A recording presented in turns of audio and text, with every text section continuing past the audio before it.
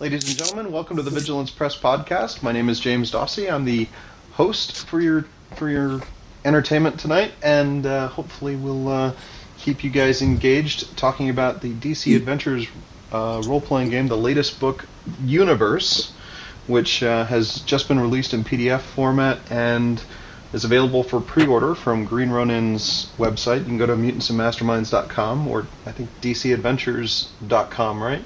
Yep, or greenronin.com. Or greenronin.com. And we'll be talking about that with our guests, Steve Kenson, who just spoke. Hey, Steve, how's it going? It's going very well, thanks. And then we also have Aaron Sullivan, who worked on the book. Aaron, how's it going? Going fine. Thanks for having me. Yep. And I actually have the pleasure of saying that half my guests tonight have also done some work for me, so I'm still trying to get Steve to find some time in his schedule. Yeah, we got to talk about that at some point. Yep. So, one quick thing, I just do want to mention a couple of news points before we get into talking about the book as it's out. Is today we also had some very bad news in the some sad news in the role-playing game industry. Margaret Weis Productions will no longer be continuing the Marvel Heroic line. So those of us who were big fans of that line and very impressed by the production products that they put out. And this is another thing that Aaron also got a chance to work on.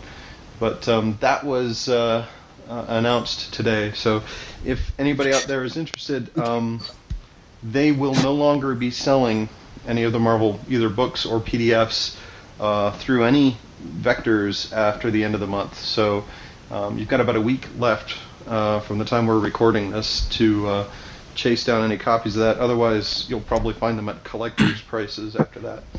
Mm-hmm. But and they are very collectible. I do highly recommend the books. They are very well put together. As I've said elsewhere, I am totally stealing some of those layout ideas. Jeremy does good work. He does some Yes, fantastic work. But let's talk a little bit more about DC Adventures. Actually, one more news bite. For those of you who have picked up the PDF for DC Adventures Universe already, there have already been, John's been collecting errata on the John Lighthouser, the line developer, has been collecting errata on the Atomic Think Tank. There's an errata thread that you can go to. So if you notice any typos or other inconsistencies, you can report them there. And he says he'll probably be collecting that through the end of the weekend. Yep. And then the fixes will go into an updated version of the PDF and then sent off to the printer. So Correct. if you guys are interested in submitting some, proofreading time, you need to get that done by this weekend. But hopefully, I think we've caught most of it. So it looks like a pretty good book. It's a lot shorter than the first errata thread for Heroes and Villains 1, as I recall. Yes, we learned our lesson with that. Also, we had the advantage of having Hero Lab after that one. Oh, God's bless Hero Lab. Let me tell you, makes my life a whole lot easier. Yep, I echo that statement. Take my sincere gratitude, Lone Wolf Development. Yes. Yes, indeed. You guys are awesome. All right, so let's talk a little bit about... This is the fourth book in Fourth the and final series, book. and the final book in the DC Adventures universe. Steve, how did the DC Adventures, for people who may not have heard you talk about this like 1,000 times before, how did this all come together, and talk a little bit about the DC Adventures project? Well, we at Green Ronin had been talking about the idea of pursuing a comic book license for Mutants and Masterminds for quite some time. Pretty much since the second edition of the game when I came on as line developer, and we had talked in a number of sort of vague terms about pursuing a license. And Ray Winninger, who is a friend of Green Ronin and has considerable experience in the industry, made some initial inquiries with some people he knew at DC, and we basically entered into a lengthy back and forth in terms of negotiating the possibility of a license. And for good or bad, role-playing games are kind of low on the licensing priority scale for a lot of media companies, primarily because they have a lot of approval overhead. Relative to a lot of other things. Mm-hmm. When somebody produces a 250-page book, packed with information about your property, that's a lot more to go through and approve than looking at a lunchbox and saying, "Yeah, that looks like Superman." Approved. So obviously, something like a role-playing license is something that a lot of media companies are, not necessarily considering their highest priority. But when DC's 75th anniversary came around, DC's marketing department was very keen to have this sort of multimedia blitz and have DC everywhere in everything. And that included, in RPGs. So the idea of an RPG license suddenly became much more of a priority than it had been.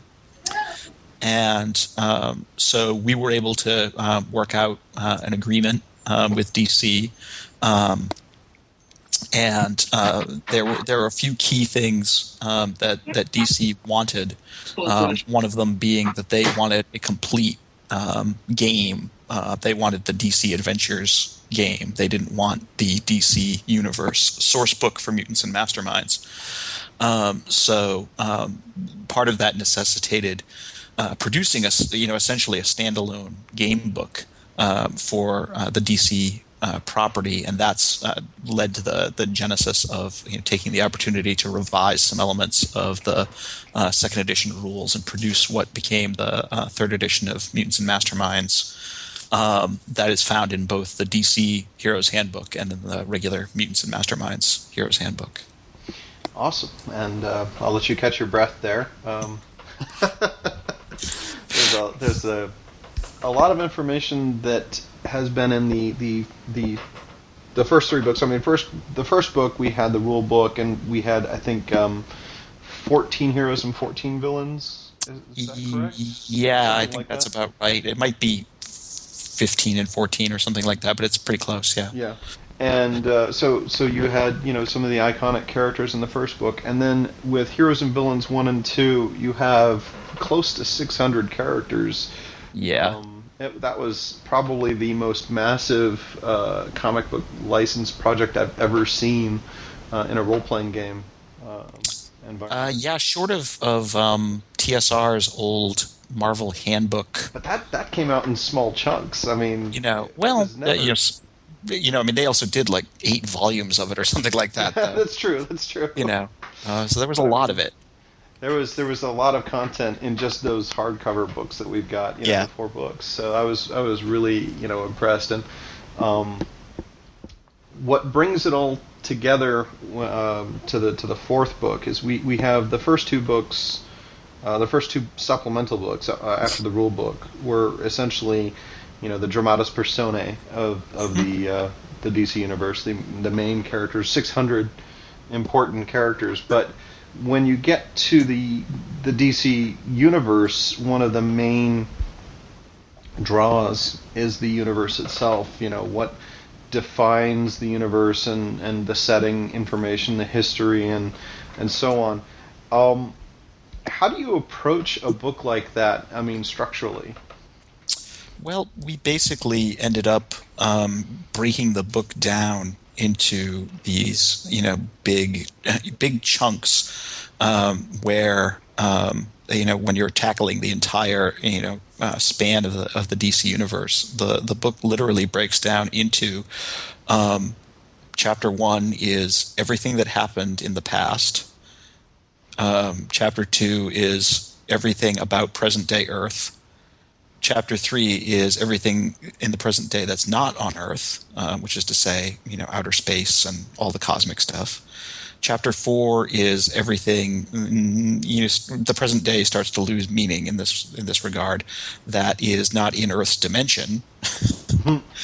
And Chapter 5 is everything that happens after the present day. Because there's actually enough in there to fill. Because we're talking comics in the future and Legion of Superheroes and all that wonderful stuff. So I mean, it basically kind of breaks itself down. Then I mean, if you're just assigning simple things like that, but there's so much content. How do you know when to start and when to stop? Well, it really becomes, you have a certain amount of space and you have a certain list of things you want to include. Just like when we were working with the Heroes and Villains books, John and I sat down with a giant spreadsheet, essentially, of and a compiled alphabetical list of every DC character, and just started going through the whole list and prioritizing, and saying, okay, this character gets a regular write-up. This character gets 2 pages. This character gets this amount of space, et cetera, et cetera. Basically saying, turning to the writers who were assigned particular characters and saying, okay, you've got the Flash and these 4 ancillary characters that are associated with him. You have 3 pages. Make it fit. So a lot of DC Universe, a lot of the DC Adventures writing was a real exercise in brevity. Yeah, I mean, talking about characters that have been around, some of them 75 years. It's how do you sum up Superman in 2 pages? Absolutely. Well, and a lot of it was, and John, as developer had to deal with this more, but it was reminding people, that's great. It's wonderful that Batman's entire history, but this is not the place to relate it. Pretty much in the Batman entry, everything after he becomes Batman should only be about 3 sentences. Relate his origin, give us the high concept, tell us about, how he's settled into Gotham City as its protector, and then stop. Yeah, the stopping part is the hard thing for comic book fans. It is. And it's the same thing was true of the Universe book. We could have gone on. I mean, we could easily have split each of the individual chapters or even some of the subsections of the chapters into their own complete source books if we wanted to expand upon them. But, we only had one book. We only had so much space. So, it was, again, we prioritized. And we looked at things and we said, okay, Metropolis gets this many pages. Gotham gets this many pages. The rest of the world, gets this many pages. A lot of folks pointed out that the Earth chapter of the book, actually largely ignores big swaths of the Earth because we really tried to focus on the things that were unique about the DC Universe setting. So for example, you're going to find no discussion whatsoever, in there about, say, large portions of Africa, or for that matter, Canada. Because there's nothing to report, really. It's go look on Wikipedia or look at an atlas because that's what there is. And any really significant DC Universe elements are too minor to really rate a mention.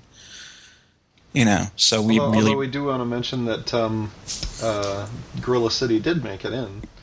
Yeah, Gorilla City makes it. I mean, all the significant fictional elements from the DC Universe are in there in one form or another. But unless we didn't spend a lot of time relating a lot of real world information that people could find perfectly well on their own somewhere else. That would have taken up needless amounts of space in the book. It's the same thing with relating needless amounts of historical information in the book. There's very little real world history in the book, except where it's tangentially related to the superhero history of the DC universe. So we only talk about World War II, for example, in relation to the Justice Society and the Creature Commandos and things like that, not the actual history of World War II. I was also happy to see Enemy Ace in there. Yes, I think I got to write up Enemy Ace actually. Cool. So coming in on the tail end of this project, I admit to helping out, although I won't necessarily admit to where, in case people are carrying a torch or carrying an axe for any of the characters that I did. But I kind of was picking up when you guys needed a couple of extra stat blocks done, and we're splitting up the last of the work. But at the beginning of the project, how bloody did it get when people were trying to, stake a claim to the things that they wanted, that had some really investment in trying to do? It's their favorite characters they wanted to write up. Aaron, what was that like for you? I'm afraid John had to play the adult in the room several times. He sent me an initial list and then said, well, tell me what you want to do in this chapter. And I sent him back one of my patented lists, which I think both of you are familiar with the way I do that. Yes. And he was like, holy crap, Aaron, we only have so many pages. And he just started he's like, this one yes, this one yes, this one no. And going through, and I was like, oh, okay. But Zoo Crew made it in Inferior 5, not Yay. so much. For folks who are wondering where the line is, it's between there. It's between the Zoo Crew and the Inferior 5. Because the Zoo Crew are definitely on the outer edge. They squeaked in there, but I'm glad they did because I'm a big fan. Me too. I mean, that was always one of those things that I liked about the DC universe, especially. I don't know how much post-crisis time they got, but it always kind of made the universe feel like it had a sense of humor about itself. You had the dramatic, dark, brooding Batman, but then you also had a poodle with superpowers. So I mean, yeah, they were fun to write up. Yeah. I think I got the first dozen issues of the title, and then the local store, my local comic book store, which this was back in the dark ages of such things, just stopped ordering that title, and I never really got an explanation, but I was very annoyed at the time. Much too young, I guess, to articulate it to the owner effectively well why he should change his buying policy, but hey. Right. So let's talk a little bit about Chapter 4. We're gonna have I'm planning on having another recording session with some of the other authors who contributed to other chapters, but since Aaron is with us tonight, we're gonna jump ahead to Chapter 4, which is titled succinctly Other Dimensions. So what was it like getting the other assignment? Well, I mean, there wasn't a single one of those chapters in this book that I wouldn't have loved to write. So it was, we're going to give you this one instead of these. And I was like, okay, sure, no problem. I very much enjoyed this, and it let me play with a lot of the mystical dimensions. And I don't know why, but I wound up doing a lot of the mystical stuff in the two character books. So this just played right to my strengths. I enjoyed it very much. Mm-hmm. One of the things I was happy to see pop in there, and this is just from a mechanical standpoint, because I think people know one of my big things about Mutants and Masterminds is I love the mechanics of it. But I was really happy to see the Dimension Travel table pop up in here, which reminded me a great deal of the old, the similar travel table that existed in the DC Heroes role-playing game that Ray Winninger worked on. Yep. That was an early request from John saying, "Do you think this would be a good idea?" I was like, "Sure." Yeah, that was a bit of an homage in some regards. Cool. Yeah, it was nice seeing this broken down into simple game terms, and also obviously having all the information that you'd want as a fan of the setting, and or somebody who maybe doesn't know as much about the setting but wants to run something there. I think you guys struck a nice balance between giving both of us, both sides of the coin something here for. Fingers crossed that everybody agrees with you. Yeah. So basically, how do you approach a task like that? I mean, this also kind of the time frame when you guys were writing this. This was actually a lot of this text was laid out like before the power profiles came out and before a lot of the other additional material that you guys have been cranking out over the past couple of years for third edition. How do you decide, how much mechanics goes into something like this? Well, most of it was most of the mechanical stuff that goes into the DC books is character driven. Most of it is how do you do this character's powers or this character's tech or this character's whatever in game terms. And a number of elements of the power profiles were actually kind of spun off from discussions that were had about designing stuff for the DC Adventures characters. So every once in a while, John would send me. I'd find something in my inbox from John that would basically be like, so Black Alice, how do we deal with her? She has the power to duplicate the abilities of any magical character, including like the Spectre. How do we handle her?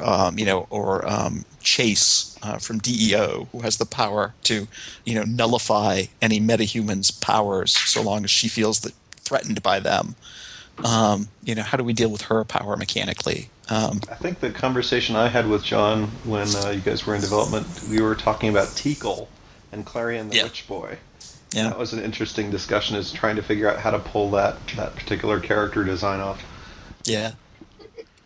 And so a lot of those things would either, point out, areas in the system that could use additional explanation, where it was like, well, we did the work of, coming up with a way to do this particular thing.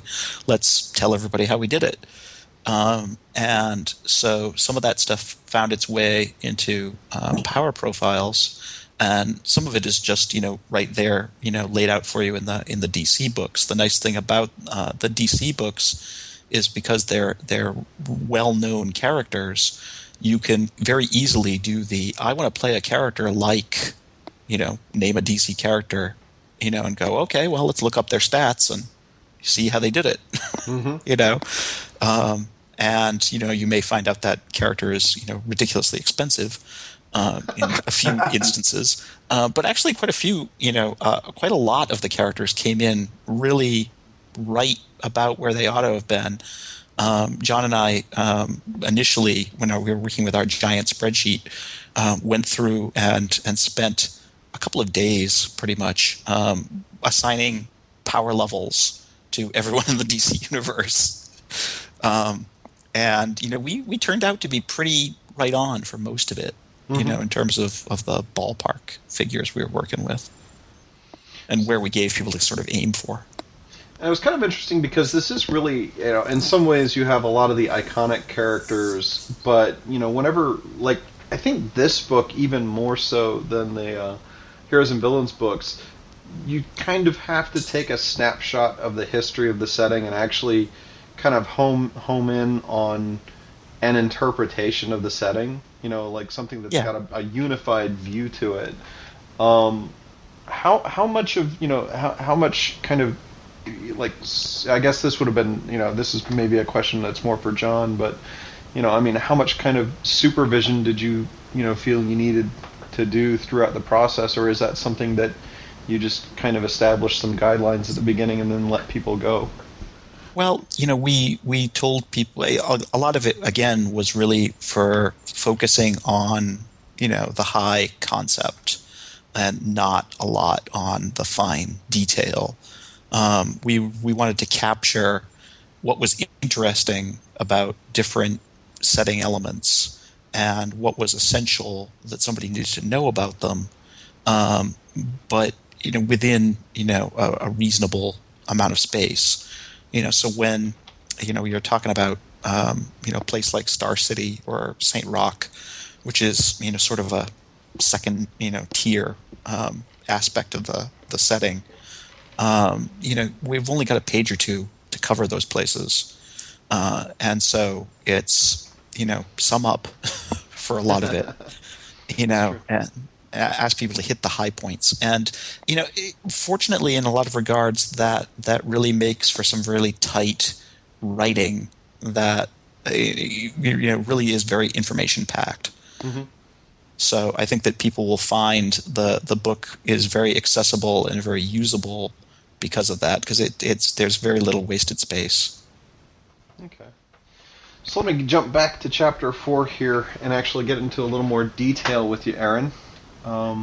Just to follow up on a question you just asked. Sure. Go ahead. Speaking, at least from my perspective with Chapter 4, John didn't really restrain me with a lot of supervision.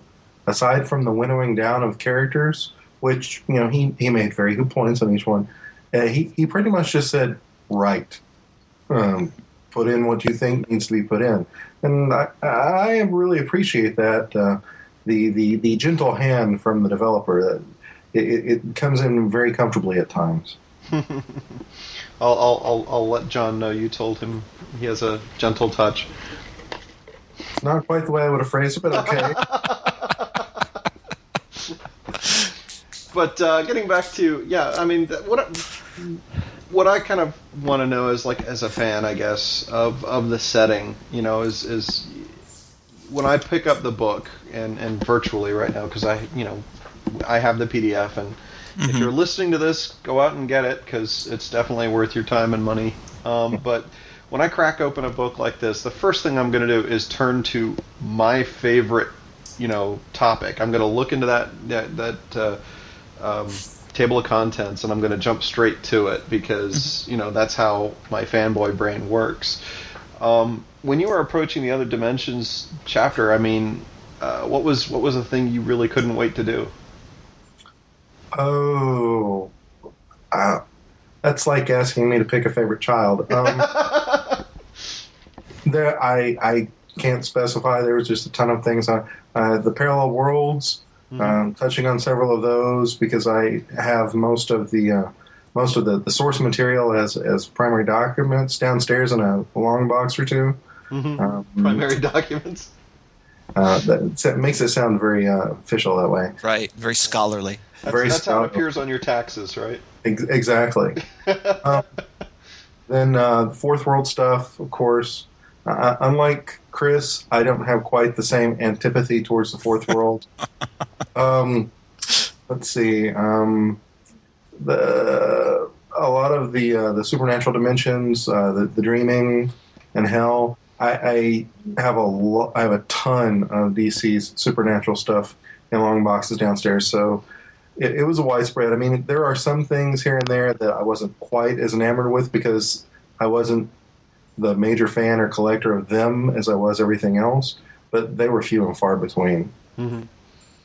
Yeah, I think it's hard to be even-handed, an even-handed fan with everything that they make. It's it's kind of asking too much of anybody, but and then, I know that the Mystic stuff was a really high priority for me, just because when I grew up with, I originally was a Marvel fan in my youth, and then I kind of picked up on DC when they did their big reboot, post-Crisis.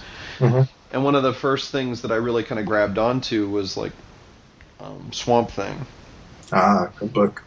Yeah, by Alan Moore, and that was kind of where they were really starting to develop the idea of these very specific perceptions of different universes and the afterlife and the mystical aspects of the setting. And I was kind of like, yeah, they've got to have that in there. It was there were occasionally characters that I didn't know if they'd come or stay. I'm I'm a big Golden Age fan, as you might well remember. Mm-hmm. So, Dr. Occult, I was very, very strongly, I had very strong feelings that he should be in there, and luckily John agreed. But when I've turned in my manuscript, being me, as both of you have been developers, it's stuff I've turned in, I tend to overwrite. And I was originally supposed to turn in 30,000 words, and I turned in 35,000. And that was after I cut out stuff. So I went through and highlighted a bunch of things and painfully told John, I was like, this is the stuff you can probably cut. Just don't let me know until it's done. But I won't look. I can't look. And several of those items actually survived the development process. So I was very happy to see them still in there. I was like, whoa, there was room. Yes. Yeah, that's kind of the, there's the old writer's phrase, don't be afraid to kill your darlings, but it hurts. Yeah. I'm happy to turn my darlings over to somebody else to kill so I don't have to watch it. Well, that sounds even less wholesome. It's a matter of perspective. Yes, indeed. But, so... What if you were basically trying to explain, the highlights of your chapter to somebody who might be on the tipping point of trying to decide if they want the book or not? What do you think the Parallel Earths section kind of brings to a gamer? Well, for one thing, being as this is a game where you're supposed to make your own version of the DC Earth. It gives you a catalog of the different parallel Earths that have been shown. So if you're hard up trying to figure out which version of DC you want to play with or play in, it gives you a nice set of comparisons to make. You can go, ooh, Earth 26, that hasn't been detailed yet. That's going to be my Earth. Or, ooh, this is an interesting twist on that, where they ginger switched everybody. That's the universe I want to play in. And you have that nice big catalog that you can just go through and pick then. Yeah, one of the things that we made a point of in talking about the 52 Earths for the different parallels was that there are a number of them that are still basically unknown and just left blank, and that leaves plenty of room for people to slot in their own version of the DC universe, that has whatever modifications they want. Mm-hmm. Yeah, I think that's one of the big advantages of the original, or I don't know, it's not original, but of the DC universe as we were writing it at the time. The idea that there was room for you to create, there was plenty of room for you to bring your own thing to it, which is an important, it's important for a gamer to have that feeling of comfort with bringing their own stuff to a game when they're trying to essentially write their own story and have their own voice. Yeah. Creatively. So one of the things that I really liked that we managed to get in there, like I had anything to do with this, which I didn't. But I really liked that we got the Batman Beyond stuff in this, because, Interesting story there. I don't think John will be annoyed at me that I said this. There were actually two different perspectives you could come at Batman Beyond, and both of them got come at. I did originally Batman Beyond on mine because I was thinking, oh well, this is Earth 12, right? And then Darren Bulmer and his was like, well, this is it's in the future. So when I got the manuscripts, they were like, oh, Batman Beyond is in 2 chapters. So John and I'm assuming Steve had his hand in making the sausage here. They did a very nice job of taking Darren's stuff and my stuff on Batman Beyond and melding them pretty much seamlessly. Yeah, that's pretty much what happened. Awesome. I hadn't heard that story. That's cool. Yeah. I was a big fan of the cartoon, I have to say. Yep. is that chapter gonna look familiar to me without having read the comic book variation? Oh yeah. Oh yeah, yeah. You'll, with the exception of the Catwoman character, the future one that they introduced in the comic book, you'll recognize everything about Batman Beyond and the future Bruce Wayne, and some of the mentions of his origin and how the different things he fights. All that's old hat to anybody watching. Pretty much the same, yeah. Cool. So one of the I remember when people were talking about the books and wondering which characters were going to make it. I do remember that one of the big question marks that people kept hammering on was Superboy Prime. He was actually in the original list that John and I talked about, but then I think I saw it was Legion of Three Earths or Legion of Three Worlds. Yep. I was looking through and it hit me. I was like, oh crap! So I emailed John. I was like, do you think we need Superboy Prime? And John was like, yeah, people are probably going to mention his absence, so go ahead. Yep. And he's in there. Yep. And all his detailed Earth 8 as well. That was... I could have actually done a lot more on that, but that was one of the things where I went through and go, the extremists are all I really need. I can chop out the rest of this. And so that was self-edited before I ever sent it in. Mm-hmm. But I hope there's enough there to make a fan of Angor happy.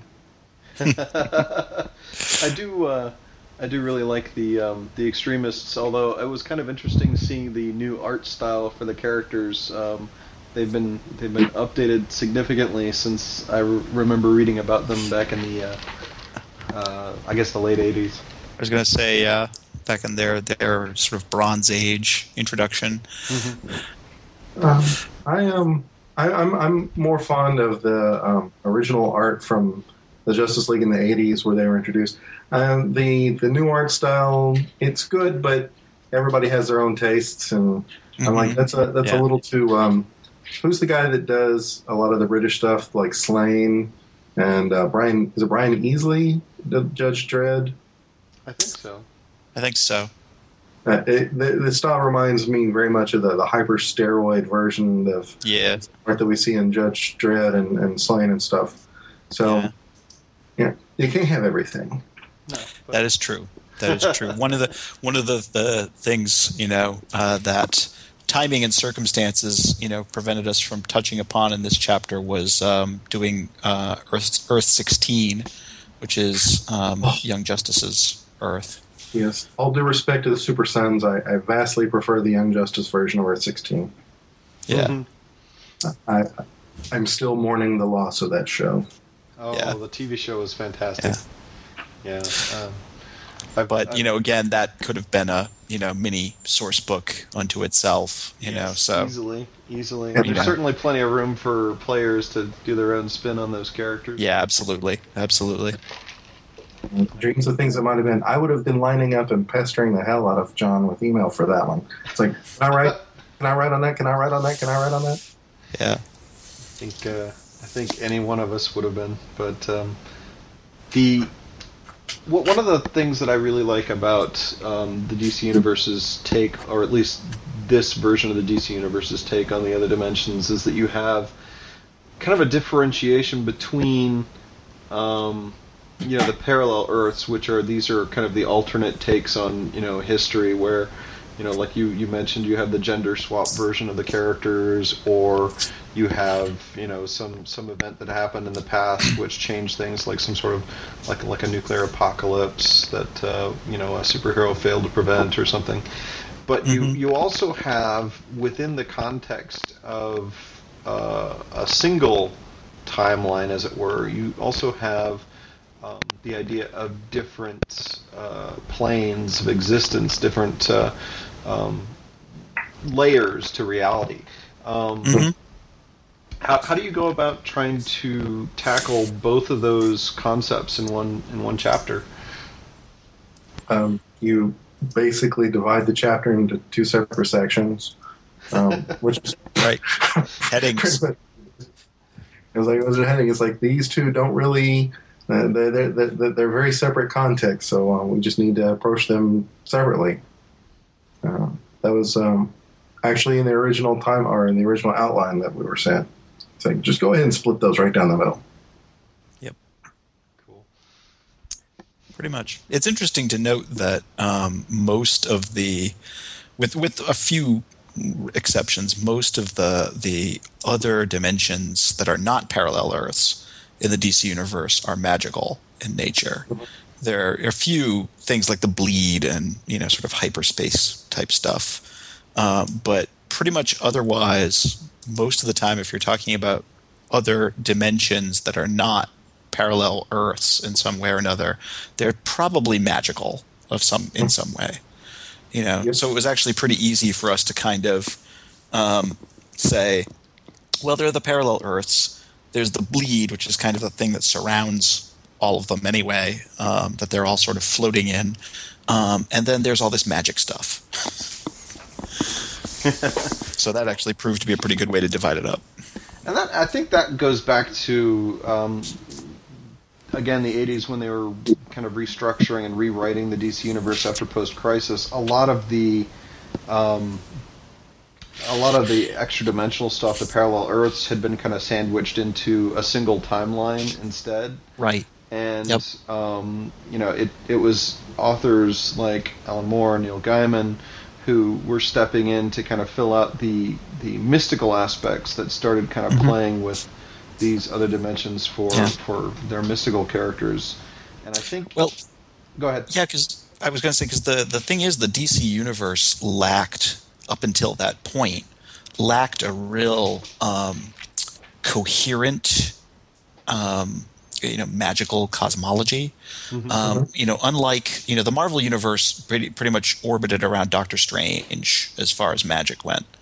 Doctor Strange was the magic guy, and pretty much everything that happened in his book defined how him and Thor pretty much formed sort of two poles of magic in the Marvel universe, and they pretty much defined the nature of everything in terms of other dimensions and the way magic worked and the way the supernatural worked and all of that stuff. But DC had this real sort of scattershot collection of magical and frankly kind of really just weird characters, because DC had a lot more of the sort of horror books like House of Mystery and House of Secrets, and a lot more of just sort of the weird tales types of stuff, and most of their Silver Age was very science oriented, and was actually a deliberate break from a lot of the magical characters that had been around in the 40s. Yeah, it had a lot to do with the comic association, right? It had a lot. The comic code had a lot to do with it, because you couldn't do anything that was quote unquote macabre. Nowhere so as you called out as such, and the list was so long and ridiculous. So they naturally tended to shy away from magical stuff for the most part. So you saw in a lot of the post-crisis work, starting with Alan Moore's Swamp Thing, and that was sort of bridging over and during Crisis, but you saw a lot of efforts to sort of unify a lot of the disparate magical elements in the DC universe that pretty much kind of culminated when Neil Gaiman did Books of Magic, and that was basically supposed to be sort of this grand tour of magic in the DC universe and how it all kind of held together. Still one of my favorite stories and collections. Yep. Yeah, it's a terrific book. So I was so happy when they recolored that one page, though. There's one page in the original printing where they used red text on a black background. That's almost unreadable. But I'm so glad they recolored that on the second and third printings and whatnot. Yeah. Well, even just the new digital color separations for the new printing of Books of Magic just make the colors pop like way more than they did in the original books. Yeah, it's gorgeous. Which actually brings us to kind of one of the one of the topics that kind of pops up when talking about a project like this is the digital age of publishing has kind of changed the way we go get assets for these things. Back when, like in the old DC Heroes role-playing game, you would have an artist actually tracing a picture of Superman to create an illustration for, physically tracing in order to create an illustration for a role-playing game book. That's why a lot of the game books, were black and white, either for publishing costs and whatnot. Now, you basically have a digital archive that goes back only so long because it's only the works that have been scanned in and colored digitally, are part of this archive. But so I guess that kind of informed some of your art decisions, like we were talking about with the Extremists. But were there any other aspects to the book that kind of either helped or hindered you guys? The art definitely was a different sort of process for us because we were working with DC's art archive rather than the usual process of soliciting and commissioning art for the book. It was really much more a matter of finding art for the book, and we ended up going about that. We ended up largely taking advantage of a lot of crowdsourcing and help from our fans in order to find the right pieces of art, because it was really difficult in some cases to find a particular piece of art that fit our needs and also just track it down. In terms of where it was, we had a number of instances and a number of email or phone exchanges between John and myself and Hal Mangold, who's our art director, where we would be like, that thing, that story where this thing happened, and there's this picture of we were particularly talking about Gorilla City. I remember one. There's this picture of Gorilla City. What story is that in? And I remember us taking like a good couple of hours one afternoon trying to track it down, because we were like, I know, I can see it. I totally know the one you're talking about. I think it was in a Flash comic, and I was like, okay, well that narrows it down to a few hundred, issues. Or of course it might have been a Justice League, and so we ended up starting with the Heroes and Villains books because we just had to, we had to find hundreds of pieces of art and be able to specify to DC, we want, the third panel on the 5th page of the 10th issue of this book. So we ended up talking to the fans and saying, hey, here's a list of, things that we don't have art definitely picked out for, that just the perfect picture has not jumped out at us yet.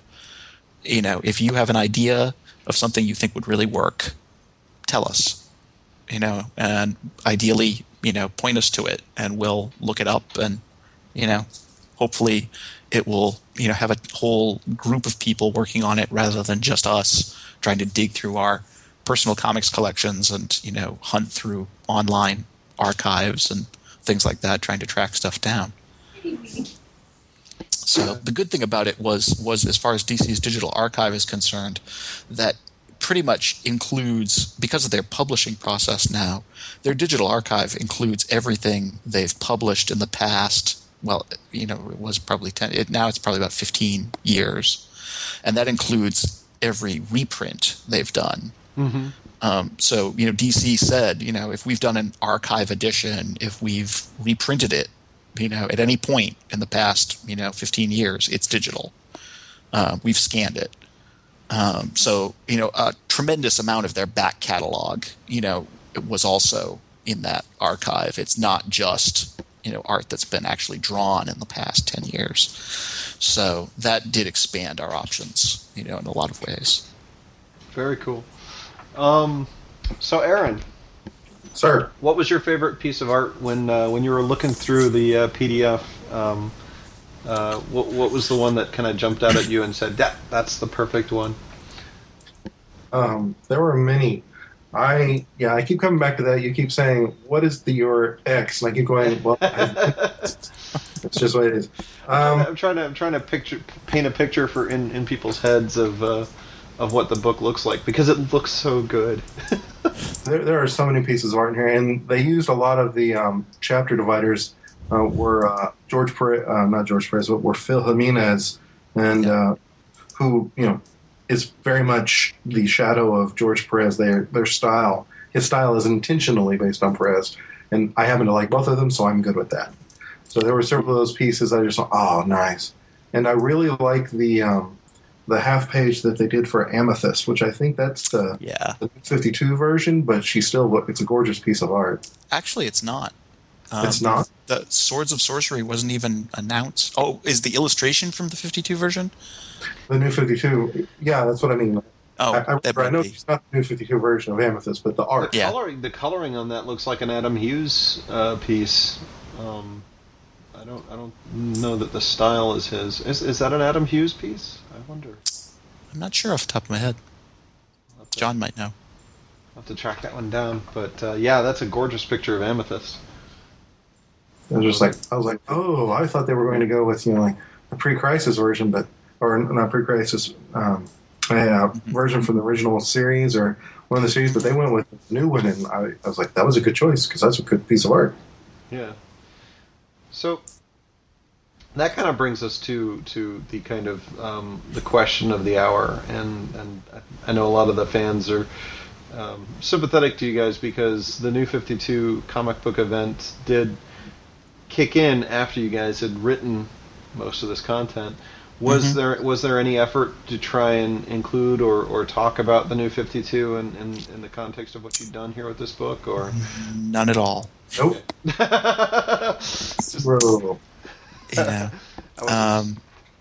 No, I mean we talked about it, but we knew we didn't know. We had discussed going into the license deal, and we had discussed internally in the company when we were starting to work on the game line, that one of the truths of the comic book publishing business is that change is the only constant. And that's pretty much been the case for decades at this point. So it was a safe bet, that sooner or later, some cosmos changing event was going to come along and alter some significant amount of what we were writing. So that was part of our decision to kind of focus on what we refer to as the iconic approach to the characters and the setting, and to really focus on that high level viewpoint of it, and not get into a lot of minutia that might or may not be relevant, particularly if the shifting winds of creative direction blow in another way. But when the new 52 came along, we had the book largely written, and there wasn't much point in trying to retool it to address the new 52's changes, because for one thing, we didn't know what a lot of them were, and DC was not very forthcoming, understandably, with a lot of that information. And in some cases, it may very well be that DC doesn't know, because their own creators are in the process of re-envisioning a lot of this stuff. So, when we're talking about the trivia of the DC universe, and we're asking well, how many planets does the Polaris system have now, and how many of them are inhabited? DC's answer may be, I don't know yet. We're pretty sure Adam Strange is still around, but I don't even know if he's shown up in New 52. So yeah, I mean, we decided that the book was basically, from our perspective, the book was done. at least in terms of its informational content. And the previous 3 books, were based on, DC's post-crisis continuity up to that point.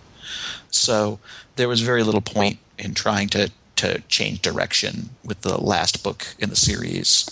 We would rather just have it be, a complete set that focuses a fairly coherent vision, and trying to shoehorn something about the New 52 into it would have, come off as fairly lame, in my opinion. Yeah, it would be kind of difficult to go into detail on something that somebody else was still in the process of making up. Yeah, very difficult. Very difficult. And I mean, and especially, when we were talking about it at the time, New 52 was, initially New 52 had simply been announced. And even then, it was very clear from the first couple of months of the new books that all bets were off. And so it was incredibly hard to say, who some of these characters were and what their stories were and what was going on. So, we just decided it made far more sense to not even try to, get into that. I think the phrase that echoes back to the old Marvel superheroes game from TSR was the trying to hit a moving target. Yeah. Yeah, very, very much so. Very much so. A moving target in the dark. Yeah.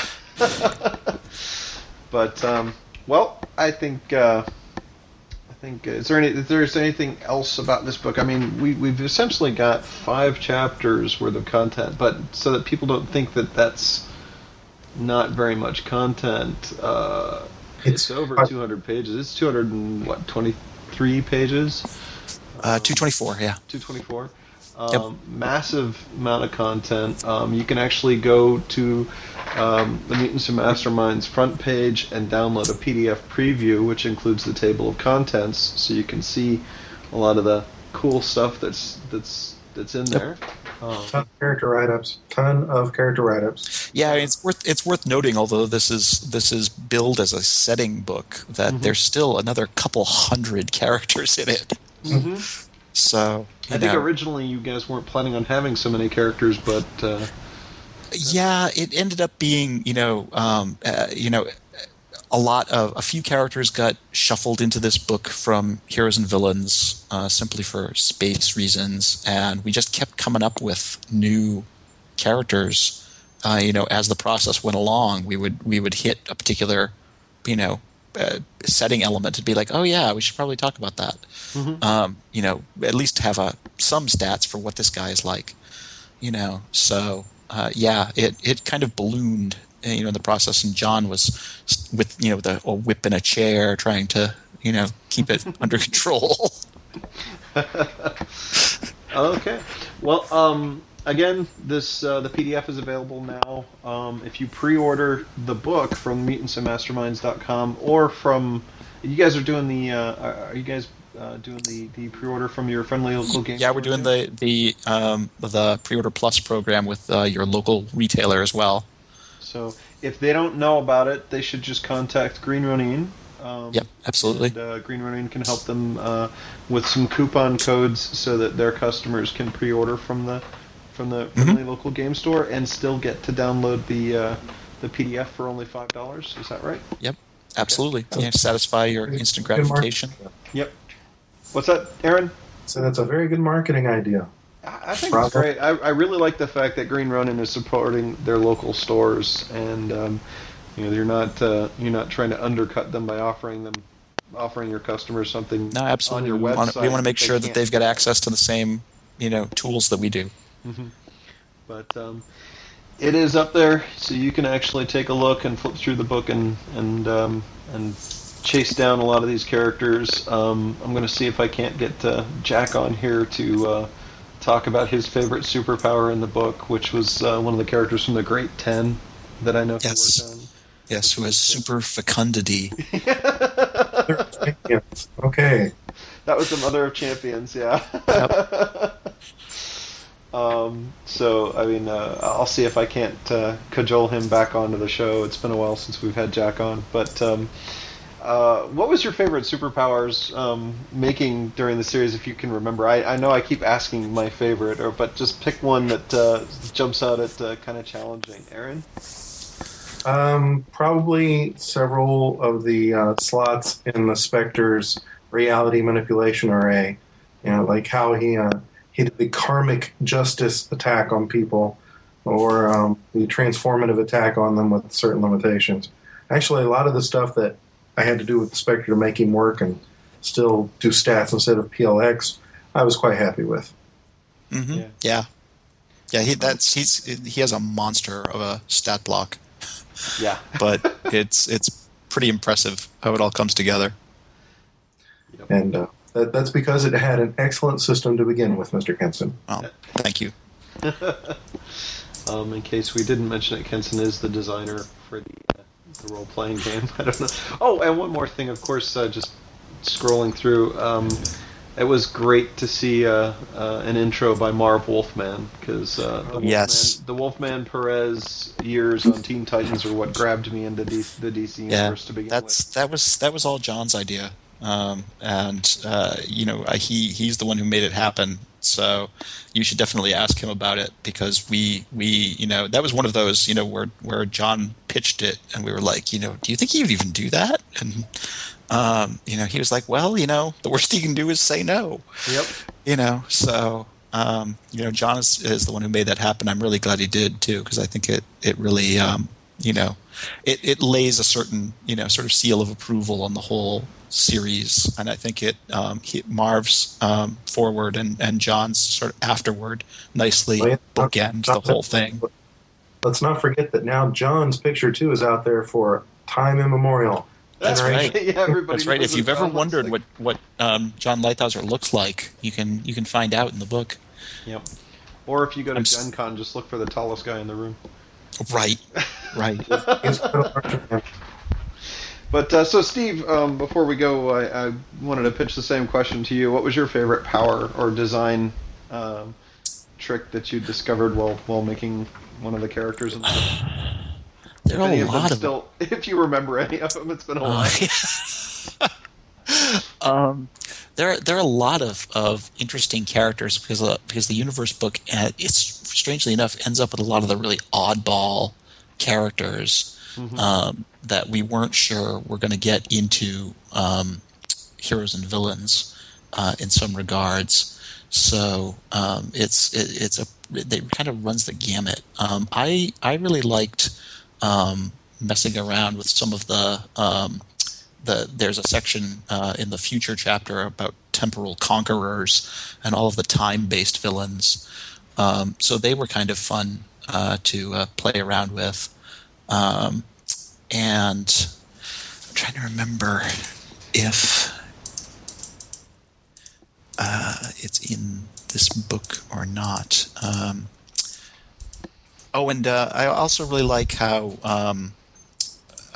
Chase from DEO came out in this book, because her power is kind of an oddball one, but it ended up working out surprisingly well, all things considered. She's actually a really good example of a supposedly normal level character who would actually fit into a power level 10 game pretty seamlessly, in spite of the fact that she seems just like a normal government security agent. She's actually somebody whose capabilities would allow her to hang around and work with a lot of really powerful characters without really even blinking. For people who may not recognize the character by name, who is Chase? Chase is a government agent who works for the Department of Extra Normal.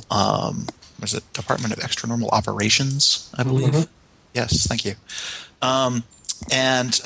Basically, she has sort of this unconscious superpower that allows her to neutralize other people's powers when she feels endangered by them. So it actually allows her to basically be a normal cop or a federal agent who can go out and arrest supervillains or even deal with superheroes on a fairly even basis, because she can bring everybody down to her level. Very cool. And that was an interesting power to write up. She was the star of a monumentally underrated series that was cut woefully short. Yes, indeed. Wolf. Indeed. That came out at the same time the new version of Chronos did. I collected both of them, and they both died at about the same time. Yeah, well worth checking out if you are going through the back issue bins. Oh, well, to end on a positive note, I want to thank you again, Steve, and I'll talk to John hopefully Saturday for letting me be a small part of this book. But I'm really excited to have this book out there. Us too. And yeah, I'm sure you guys are. It's been a long time coming, and the fans have been waiting and waiting patiently. But Yes. I think it's definitely worth the wait. It's a really comprehensive look at the DC universe as a setting. You've got oodles more characters. I think there was some behind the scenes plotting by some of us here on the podcast. I don't want to point fingers, but to actually kind of fill in some of the gaps that we felt were being left behind by heroes and villains. And then I know that I was joyfully going to participate, but all of the characters that I'd optioned for this little project, and this was kind of a non-profit thing, but we were going to just post some stuff onto the Atomic Think Tank, but all of the ones I picked got into this book. Yep. So- That's not true. That's not true. You still have Angel and the Ape. Oh, that's true. That's true. That's true. There you go.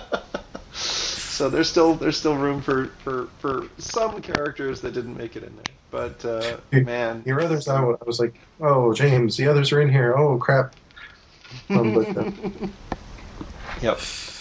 But that was a kind of a fun conversation that we were having. But anyway, obviously there are hundreds of pages of great stuff in this book. I definitely think people will get their money's worth out of it. Really, really happy with the layout. Once again, I love Howl's layouts. They're so easy to read and digest. I can't wait to have the physical copy in my hands. So looking forward to that. Yeah, it's going to be a fine-looking book and really nice, sort of completion to the whole set. Mm-hmm. And There's a space waiting on my shelf for it, anxiously. Yep. I like how the first Got that three empty books, space. Mm-hmm. Yeah, I keep having to sort books on my shelves to make sure I leave room for that fourth book when it comes out. But all right, well, thank you both for joining me tonight, and thank you everybody for listening. Hope this was a fun podcast to listen to, and I hope everybody's looking forward to cracking open this book. As usual, if anybody has any questions or comments on the podcast, please feel free to comment on either the Podbean site or the Vigilance Press website on the announcement blog entries. I actually get more feedback from the Vigilance Press site, so it's a little easier for me to respond there. Sometimes Podbean doesn't like to inform me that people have actually posted or asked questions.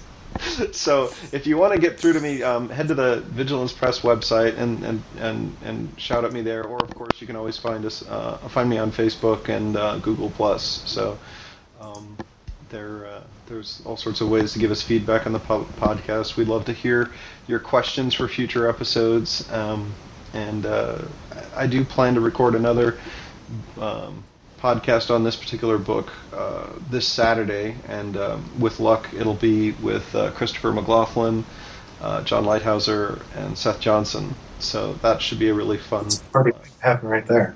What's that? Yeah. So that's a party waiting to happen right there. Absolutely, yeah. Well, someone will have to remember to bring the beer. But might be we might be recording too early in the afternoon for that, though. But I will hopefully have that one out for you guys this weekend. But until next episode, I hope everybody enjoyed this one, and let us know what you think. And again, Aaron, Steve, thank you for joining us. Thanks for having me. All right. Well, I'll let everybody know. Let everybody go now with the signature phrase: "Stay vigilant."